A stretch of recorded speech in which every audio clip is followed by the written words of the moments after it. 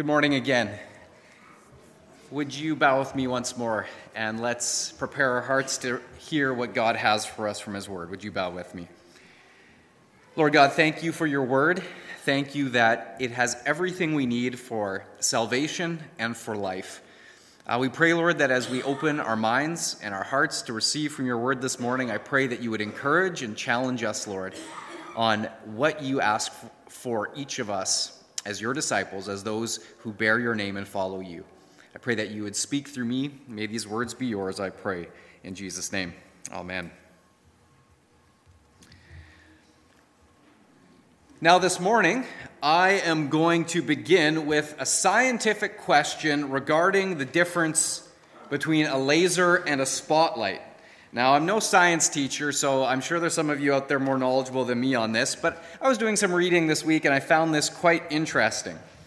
And so behind me here, you see a picture of a laser. I have a laser pointer here. It's got a green laser. It's the green on the light spectrum, which we're going to get into in just a second. But my question for you is, why is it that a medium-powered laser, like the one behind me, can cut through solid steel in a matter of seconds, but that even the world's most powerful spotlight could only make that same steel slightly warm? Right? So you have a powerful spotlight shining on this steel, and the best it can do is make it warm, and yet you take a laser, a medium-powered laser, it's not even the most powerful one, and it can cut through in a matter of seconds. Why is that? Why is it that a laser can cut using the beam of light and a spotlight can't cut using a beam of light? Well, the answer is it's all a matter of unity and focus. Unity and focus. Now I'm going to try to explain. Laser is, of course, an acronym. I will give brownie points, bragging rights, to anyone who can tell me right now what the acronym LASER stands for. Does anyone know what it stands for? No one's jumping up. Okay, I'll tell you. I have it written down. I have the Coles notes here. So, LASER is an acronym for L, light, A, amplification, S, stimulated, E, emission of, R, radiation. So, light, amplification, stimulated, emission of radiation. Laser. Now you know why we use laser instead of all of those words, right? It's a mouthful. So we take it for granted, right? We see lasers all the time. We use laser pointers. Lasers are in all sorts of technology that we use today. Now, what many of us, myself included, don't know quite as readily is that a laser is created when the electrons inside an atom, inside special glasses, absorb energy from an electrical current and become excited. Now, that's all a mouthful. I'm not even going to bother explaining. But these electrons become excited, and they pick up speed as they move about in their orbit around the atom at their core. And so when they become excited, they eventually have to return back to a slower state, or they essentially, in a sense, almost die. And as they die, as they come back to a slower state, these excited electrons emit photons. Now, as these photons are emitted, these are, in fact, the particles of light that we see with our eyes. So, in fact, it's a fair statement to say the only thing you have ever seen in your life is a photon. What you are seeing right now are photons being reflected back into your eyes that your brain is interpreting as the images that we see. So, photons are the particles of light that we see with our physical eyes. And so, in the laser, as these newly released photons are shooting forward, they come in contact with other atoms. And this repeats the process, prompting them to release their photons as well. And so literally, in a nanosecond of time that it takes to see that laser as I'm shooting out, in just a nanosecond of time, as few as 3 photons multiply into a huge army of photons, all shooting forward at the speed of light, which in a vacuum is 186,282 feet per second. So that's a lot happening in a nanosecond, right? We're going from as few as 3 photons to a huge amount of photons. Now, I probably got some of these details a little bit wrong. I see Matt could probably explain it a bit better, but I think I'm in the ballpark, at least from what I researched this week. You can correct me after if I've made some huge mistakes. Nonetheless, these photons in a laser are all working together, and they're unified. So this is the next thing I want to show you here. If this is going to advance to the next slide, I'm going to try one more time. If not, could you advance to the next slide for me, please? And here we see a computer simulation of these photons in a laser working together. You can see that they're all in lockstep with each other. Like a marching army, they are moving forward in perfect unison. And so the wavelength of every single photon, as it shoots forward, its crest and its trough in the wavelength are in perfect unison with each other. And so a laser, all of the photons are playing follow the leader, shooting forward with a singular focal point. So here you see a singular focal point. They're all shooting together perfectly in unison with each other. And so within a laser, it is that intense unity and singular focus that gives it its awesome power. Even when focused correctly and with enough energy behind it, the ability to cut through solid steel with simply nothing more than particles of light. Now, what about a spotlight? Well, if we go to the next slide, here you'll see a picture of a spotlight. We all have them. They're up on the stage here right now. I'm thankful that though they throw light and heat, they're not cutting me at the moment. And so these spotlights, however, are doing the same thing as a laser in one sense. They are shooting out or releasing photons. And so why can't these spotlights cut through steel? Well, the problem with a spotlight is that unlike the laser, the spotlight's photons are not unified. And then in the next picture here, you'll see this is a simulation of what the photons from a spotlight are doing. They are simply shooting off in random directions. And as a result, most of their energy is wasted. There is no singular focal point. They are just kind of shotgun effect shooting outward. And so the vast difference in power between a laser and a spotlight is all a matter of unity and focus. Now, as is often the case, we see that God has created the natural world around us that quite often scientific principles will closely mirror spiritual principles as well. And so here, the parallel is as it regards the unity and focus of the body of Christ, the church. When, like the spotlight, each member of the body of Christ just does their own thing, shooting off in random directions, and there's no one focusing on a singular mission, working together in unity, then most of its energy is wasted and very little is accomplished. However, if in like this picture here of the laser, if you move to the next photo, here we see a simulation of a laser and the photons shooting forward in unity with each other, all pointing in one singular focused direction, then even a relatively small church can become powerful and can accomplish great things for the Lord. In our Lord Jesus' prayer for us in Gethsemane in John 17:23, he prayed this about all future believers. He said, "I in them and you in me, may they be brought to complete unity to let the world know that you have sent me and have loved them even as you have loved me." And so now I want you to just imagine for a moment, what might happen, what might be accomplished if we, the church, were in complete unity and laser-like focus on the mission that Jesus has given to us? What might be accomplished if we work together and were powered in that way?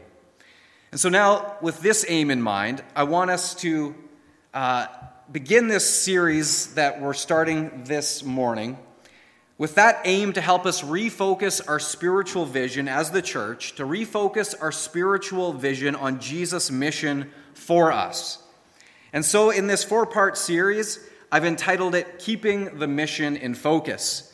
And each week we are going to look at one of these 4 mission statements that we have hanging on our church wall. They hang there every week. Subconsciously, you probably read them every week, and yet consciously, we maybe don't focus on them all that often. And so over the course of this series, I want us to deliberately focus on these 4 statements and remind all of us as a church why we have them hanging on our wall, why we have them there as a continual reminder for us that we can focus on together to keep us unified in our spirit, in our mission, and in our purpose. And so this morning we're going to begin with serving with our hands. Now in our next slide you see here another picture of that in case you can't see it on the wall. Serving with our hands. In Matthew chapter 20, verse 28, our Lord Jesus said of himself, "For even the Son of Man came not to be served, but to serve others, and to give his life as a ransom for many."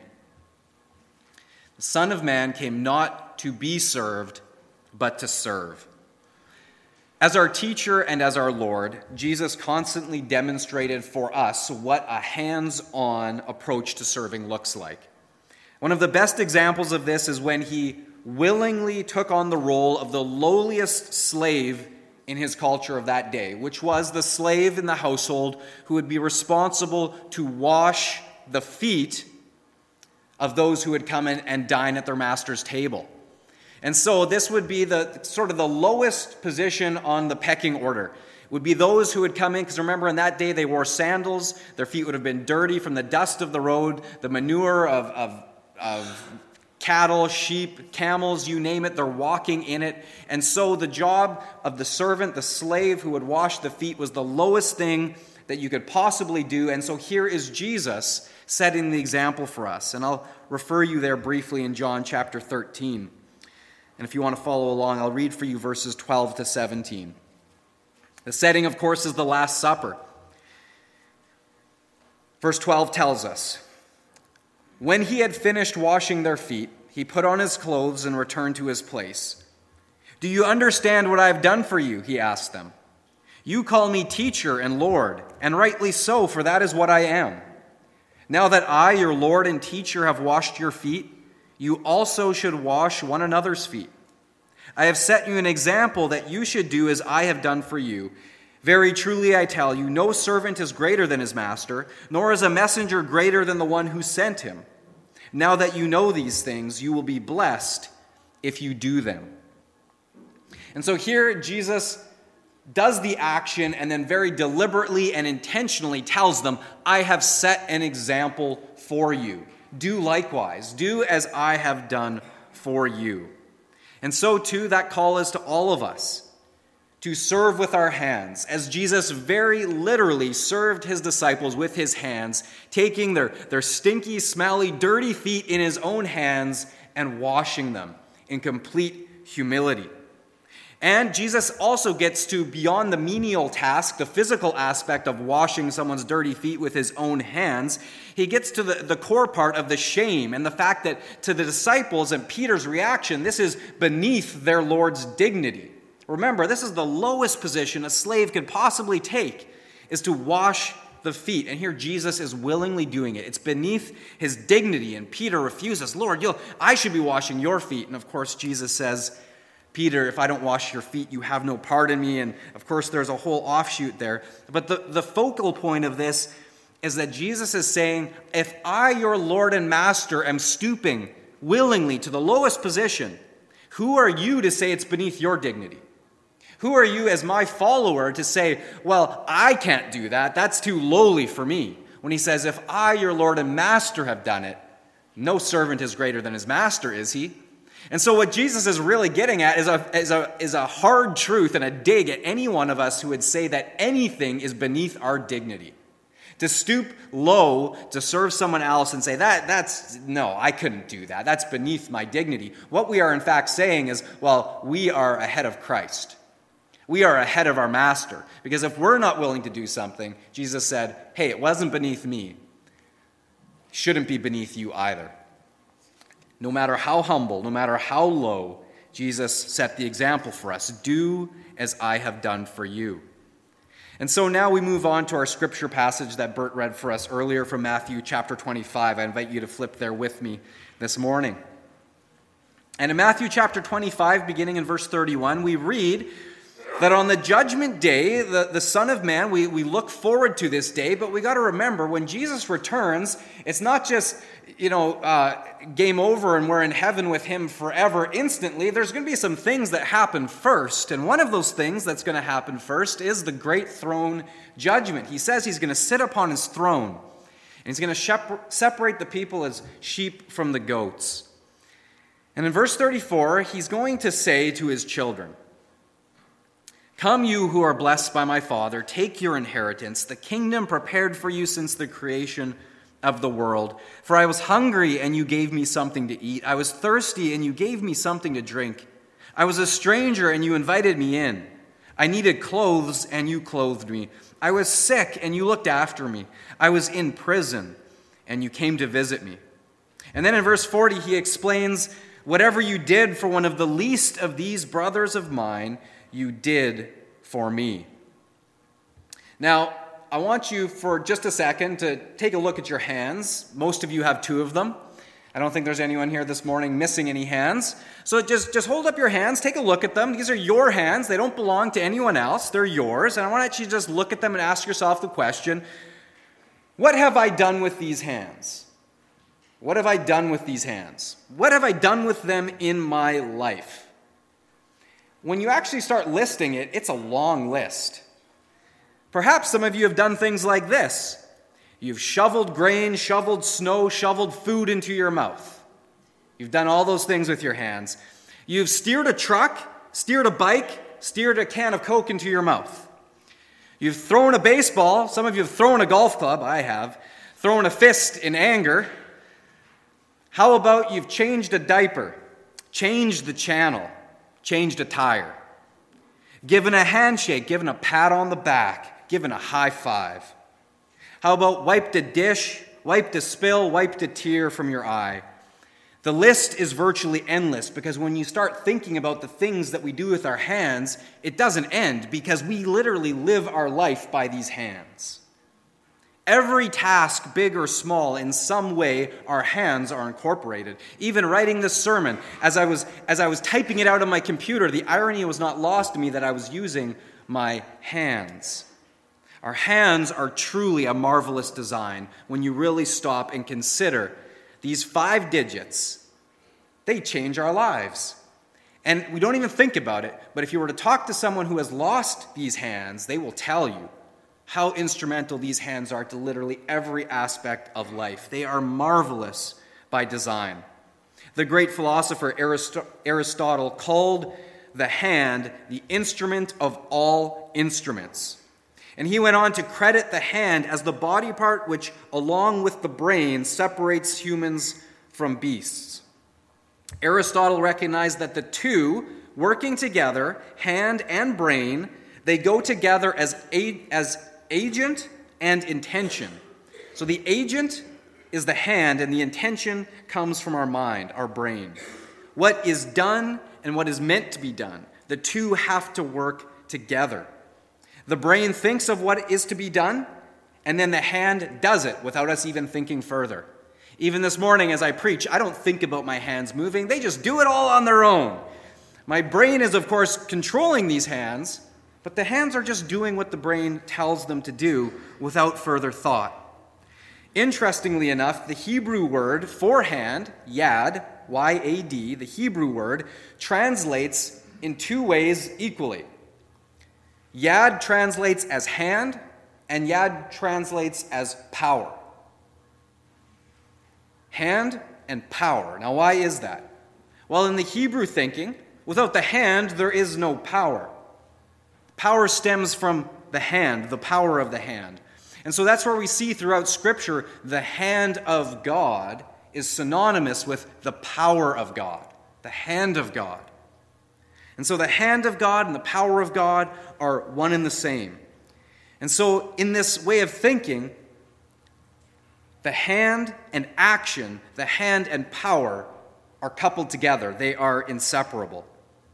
And so on that great judgment day that is coming, when each one of us will take our turn and stand before the throne of Christ, and he will be separating the sheep from the goats, the principal criteria that Jesus lays out by which the Lord is going to judge us is by how we have in fact used these hands in service to him by serving others. Let me show you. In Matthew chapter 10, verse 24, Jesus said, our call to worship, "And whoever gives one of these little ones even a cup of cold water because he is a disciple, truly I say to you, he will by no means lose his reward." And so again, he's referring to reward, talking about the coming judgment day. And he's saying that something as small as giving a cup of cold water, motivated simply because he is a disciple or out of love for Christ, he will not lose his reward. He's saying small acts, giving cups of cold water, are noticed by the Father and will be rewarded. So even small acts of love, motivated by our love for Christ, will not lose its reward. So again, take another look at these hands of yours. What have these hands done? Yeah, they've done a lot of menial things, the things that we listed, and we could go on for hours listing all of the things that we do daily with our hands. But let's go deeper than that. Are these hands of mine active and willing to be used to serve the Lord by serving others, even in small ways? Or, on the flip side, are our hands too busy just serving ourselves? Right, they're our hands, they're my hands, these hands belong to me, so principally they should be used to serve me, right? Well, not according to the Lord. The Lord says, use these hands to serve others, just as I have served you and set the example for you to follow. You see, this is so basic. All of you are saying, yeah, I get this already, Danny. And yet, this is something so profound. I don't want you to miss it. Yes, it's basic, but it's foundational. It's fundamental, because all of Christ's teaching comes back to this. And he even points to the fact that if we miss this, or if we say, yeah, I get that, but we're not actually doing it, there's going to be dire consequences. For if our hands are not willing for service, we actually blunt the good work that the Lord would do through us. We blunt the work the Lord would do through us, and ultimately deny ourselves his blessing today and his rewards in eternity. The only person that we are ultimately robbing by not using these hands to serve the Lord, well, two, in fact. We are robbing the Lord of the good that he would do through us, and we are robbing ourselves of the blessings and the rewards that God would give us for it. You'll recall that a few weeks ago I shared a story about a Stradivarius violin. And of course, the Stradivarius violin was made by the famous Antonio Stradivari, who lived from 1644 to 1737. And even today, in the year 2020, people both inside and outside of music are familiar with that name and the fame and, of course, the immense cost of Stradivari's violins. They recently have sold in auction for tens of millions of dollars, these priceless violins that he made. And way back in the early 1700s, Stradivari is reported to have said, "When any master holds between chin and hand a violin of mine, he will be glad that Stradivari lived and made violins, and made them of the best, God choosing me to help him. For if my hands slacked, I should rob God, since God would not make Antonio's violins without Antonio." God would not make Antonio's violins without Antonio.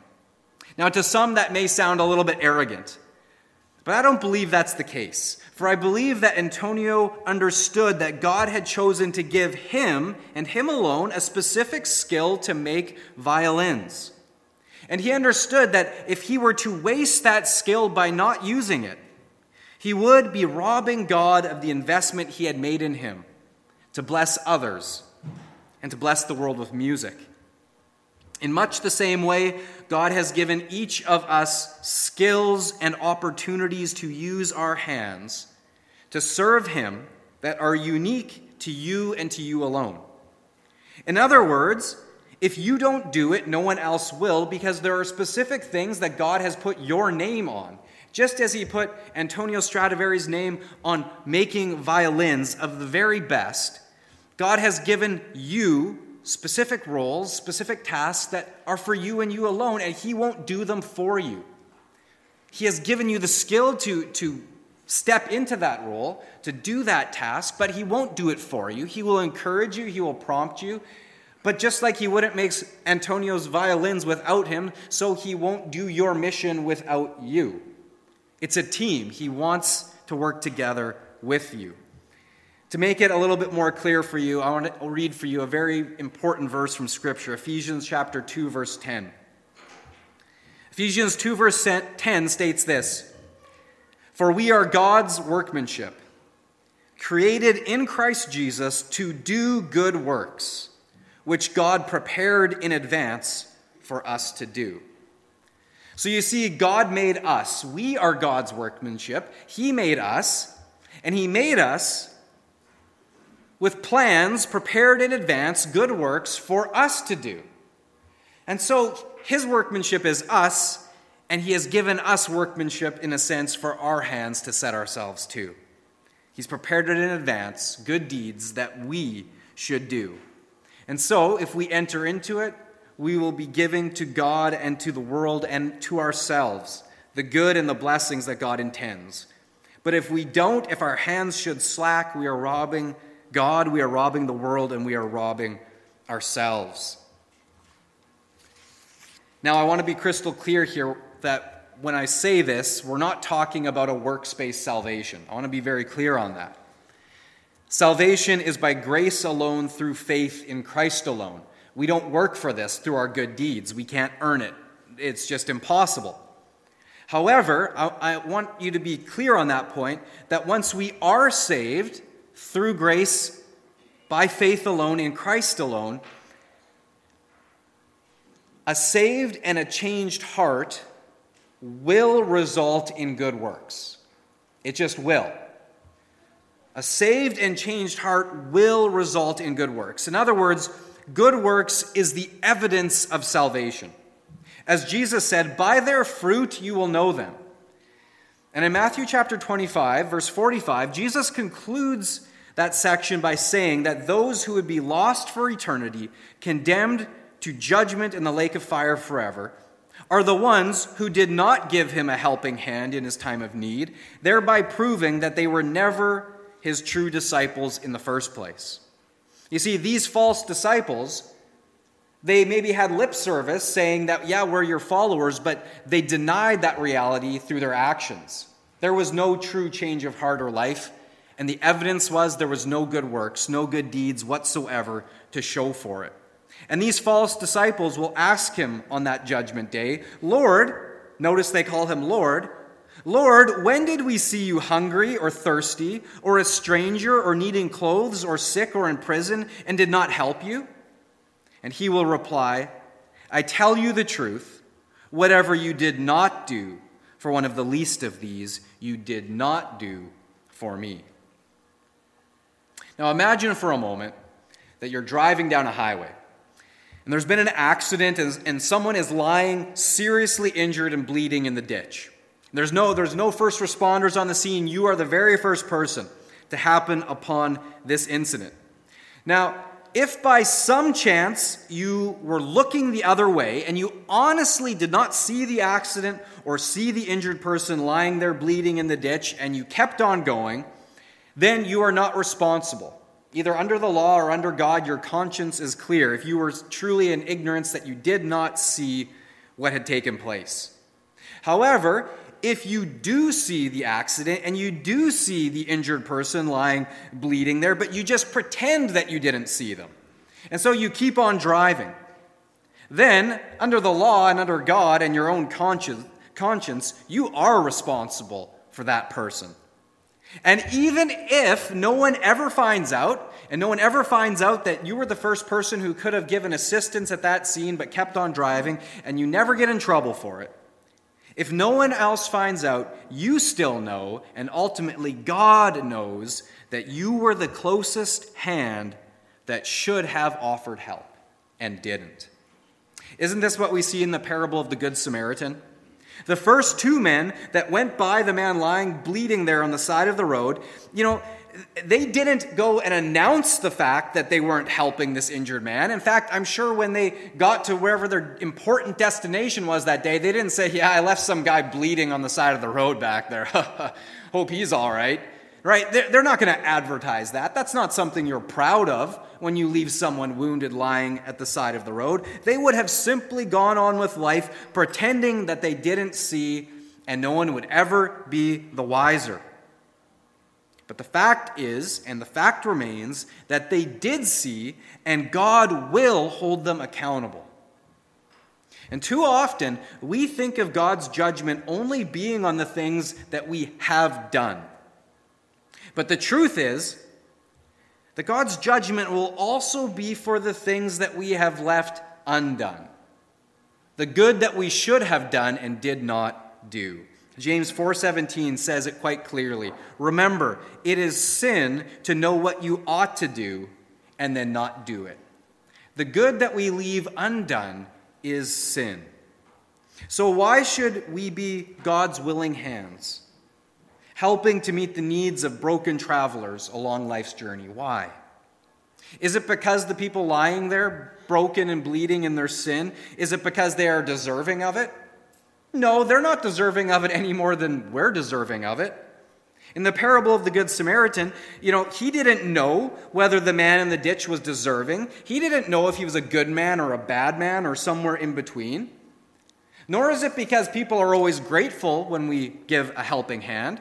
Sometimes people even resent it when we go out of our way to help someone. They say, hey, I didn't need help. I didn't ask for help. The Samaritan didn't know whether the man in the ditch would be grateful or not. How about, some other fringe benefits we get from it?